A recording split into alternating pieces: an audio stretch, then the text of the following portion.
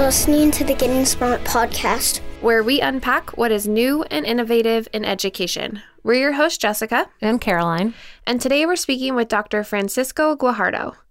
Francisco is a leading voice in bilingual, biliteracy, and bicultural education. He was born in Mexico and raised in a small Texas border town. As a professor of education at the University of Texas, Rio Grande Valley, Dr. Guajardo introduces young people to history, anthropology, and the culture of place. Like Tom on our team, Francisco is an advisor to the Teton Science Schools. At a recent meeting in Jackson Hole, Wyoming, they spoke over breakfast. Let's listen in to learn more. All right, Francisco Guajardo, welcome to the Getting Smart podcast. Good morning, Tom. What a treat to have you here. We're both together at the Teton Science School on a snowy but sunny Teton morning. Yeah, that's for sure. When I woke up yesterday, it was the grounds were filled with snow. So it was we had about 6 inches of new snow. 6 inches yesterday. I don't think we have any new snow today, so that's a different day. So I grew up along the Texas-Mexico border. I was born in northern Mexico in September of 1964, and on the last day of the year, 1968, my family came from Mexico to South Texas, to what is known as the Rio Grande Valley. And so I grew up in a small town called Elsa. And I grew up in Ed Couch Elsa schools in the community of Elsa. And so then, I graduated from high school, went away to college, and came back home to become a school teacher. So you go to UT? I went to UT at the age of 18. The fall of 83 is when I landed at the University of Texas. I did an undergraduate degree in English, and then I took a master's degree in history. And then years later, I came back for a PhD. But we should be clear. Did you go to UT Austin? I went to the University of Texas at Austin, yes. Because you're now a professor at UT Rio Grande. I'm a professor now at the University of Texas in Rio Grande Valley, which is a school that iterated by taking up two smaller schools, the University of Texas at Brownsville and the University of Texas Pan American, which is where I was a faculty member at UT Pan American. It's one of the two legacy schools of UT RGV. But for many years, UT Austin was the UT, right. And part of why the expansion of UT schools, obviously is because higher education, is always looking to expand, but there were also lawsuits involved. Lawsuits for, where UT and A&M were sued and told by the Texas Supreme Court that they needed to diversify. So then they spread out into places of, where minority students were. So A&M took over Prairie View A&M to get their black student roll up. UT took over UT Pan American University, and so it became UT Pan American, more brown students, those kinds of things, political things, but also it's good for development in regions. What did you do your doctoral studies in? I was 35 years old when I went back to UT at Austin, and so my degree is actually an ad hoc interdisciplinary degree, a PhD that brings in history, because I once upon a time was an ABD in history when I was 25 years old. That brings in anthropology. This is the ad hoc interdisciplinary part of it. So I have anthropology training, so I'm an ethnographer as well. That brings in curriculum and instruction, and then my home department is educational administration. I was in the schools already, and I was already doing leadership work, administrative work. The high school where I grew up in my alma mater, where I came back to work for 12 years. And so my PhD is in education administration. That's the home base, but it's an ad hoc interdisciplinary PhD. So I can actually teach in a history department in higher ed. I can teach in anthropology, but I taught in the College of Education. You're a noted expert in place-based education. I guess I'm curious when you became conscious of the power of place. I think that my awareness was a very formative awareness, and it really is born out of how my mother and my father raised us. I'm one of four boys, and so, my parents were storytellers, to be short. My mother, a storyteller through her own, kind of nurturing duties. And my mother was extraordinary with that. She always brought people from the neighborhood together, all the kids, from the neighborhood. I grew up in the federal housing projects in Elsa. And so my mother always ensured that all the kids from the projects came to the house, and she organized everybody and then just let us loose. And so then we did our own self-organizing, which is kind of interesting. The whole idea of self-organizing and how people do that in communities. But my father was really the quintessential storyteller. My father always kept a little notebook. So he kept notebooks over a period of time, years. And so through these notebooks, he always took, notes on the job that he had and then the next job and that sort of thing. So my father documented his life to the day. And so I remember when I was an undergrad at UT at Austin, I was an English major, and so I thought that, I needed to study English in England. So I got this fellowship to study at this place called Brasenose College in Oxford, part of the Oxford University system. So I went because I was fascinated with the Bard, and I was fascinated also with stuff that happened like in northern England, like in Howard. So, because I wanted to, see where the Bronte sisters grew up. I wanted to walk the streets of London like Dickensian characters did. I was fascinated by all that stuff. So I went to do that. And it was while I was at Brasenose College that I really had my moment of clarity. That moment of clarity was really about the stories of my father and my mother. It wasn't about Shakespeare. It wasn't about Dickens. It wasn't about Charlotte Bronte. It was about my father and my mother. So when I got back home, I landed at JFK Airport, and I called home. I called my father, and I said to my father that I had been reflecting a lot on his stories, my mother's stories, and I reminded him of those little notebooks that he had. And I asked my father if he had written stories, of his own life, and he said he hadn't, but he had notes. I asked him if he would. And so my father took the next year of his life to write his autobiography. My father had gone up to the 4th grade in rural Mexico. And then, swam across the river, when the river was at its peak before the dams of 1953, 1954.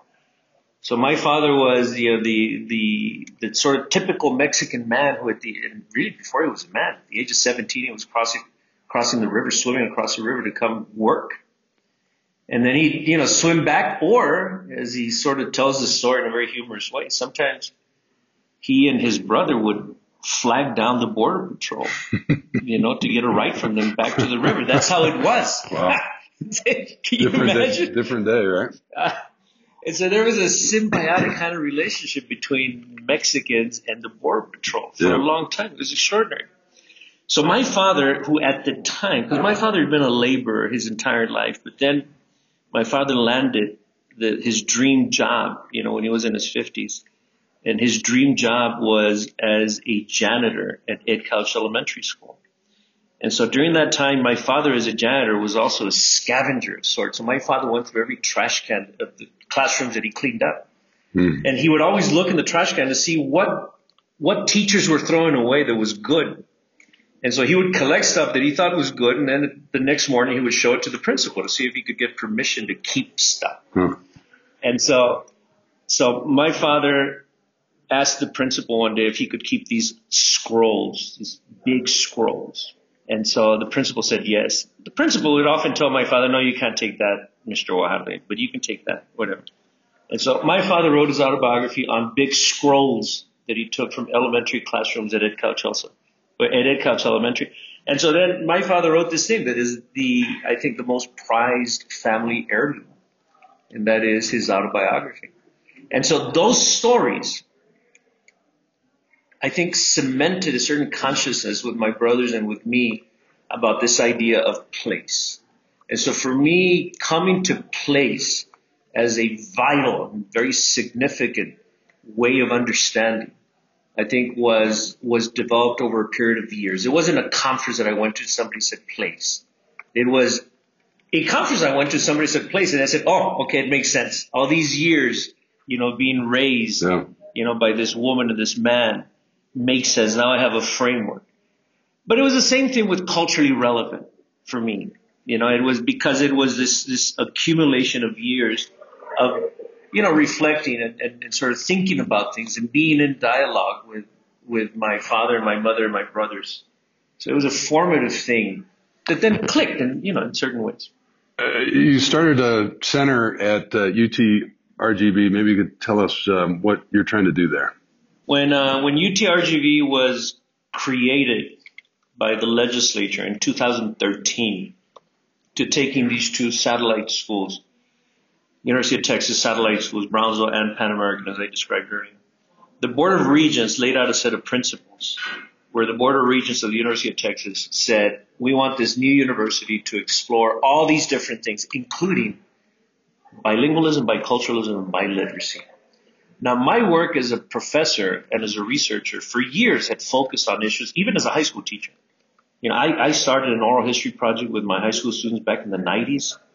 We took inspiration from the Foxfire Project. We took inspiration from different parts of the world where people were really examining their own local stories as a source of understanding who they were, how they were, and to build, power, individual, but also community power.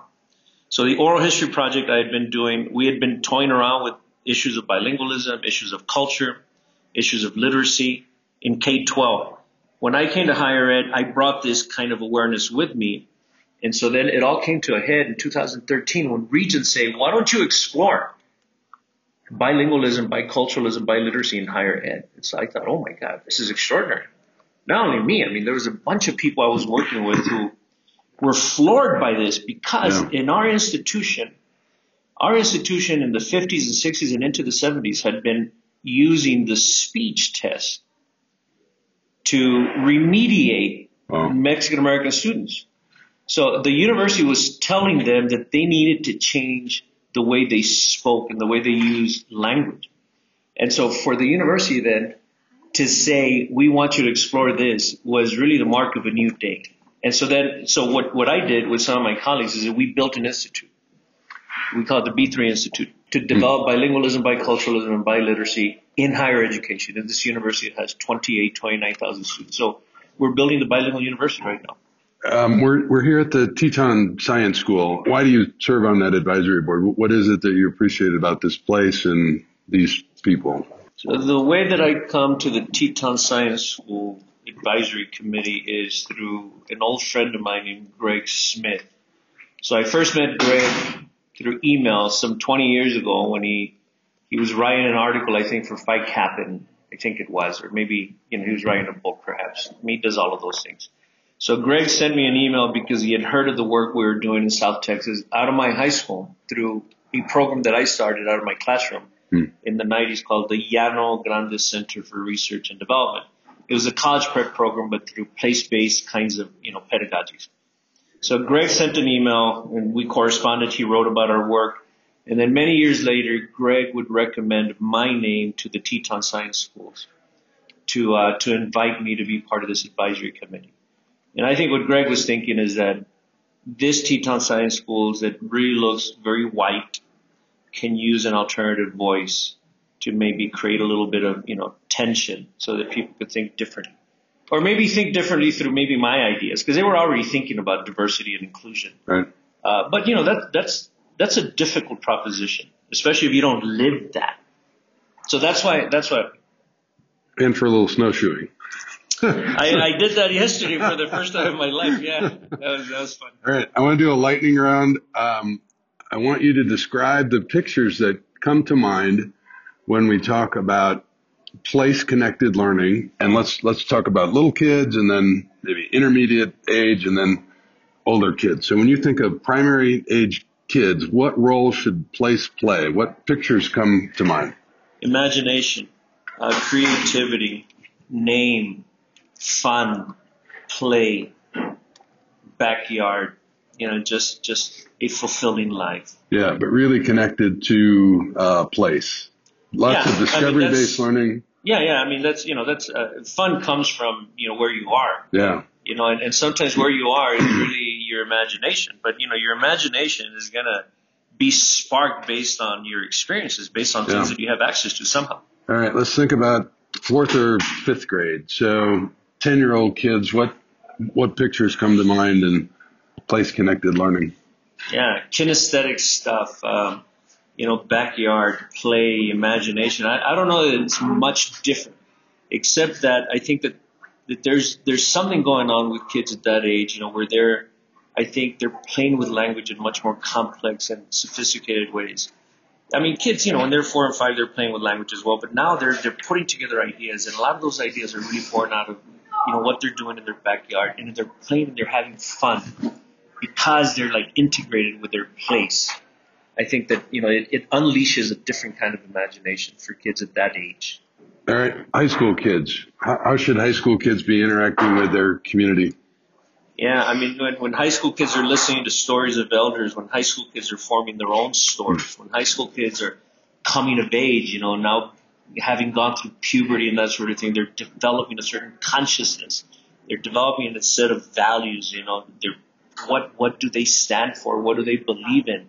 This is when they're forming those kinds of ideas. And if they're examining place, and those ideas can be based on who they are and where they're from. And oftentimes if they do that, then they have this respect for their place.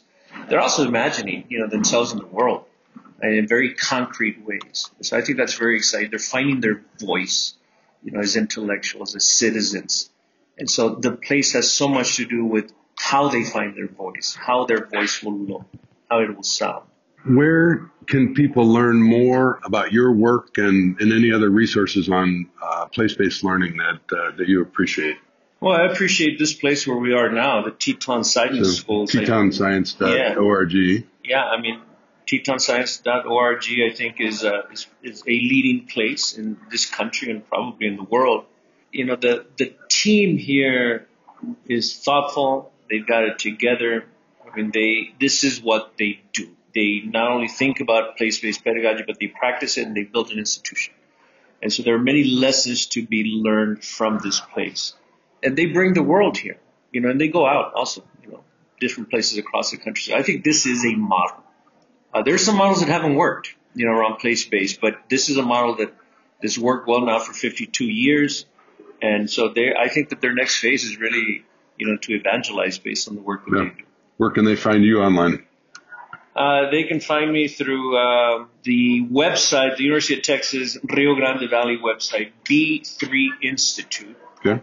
And then, of course, if anybody wants to send me an email, I'm not hard to find, francisco.guajardo@utrgv.edu.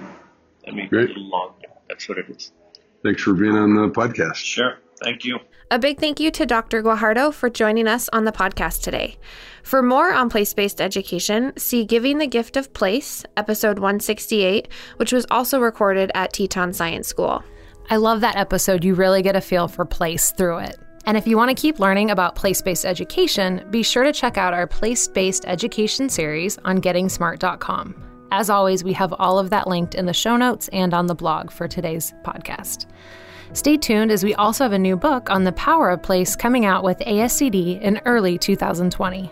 All right, listeners, that's it for today's episode. And as always, thanks for tuning in. For the Getting Smart podcast, this is Jessica and Caroline signing off.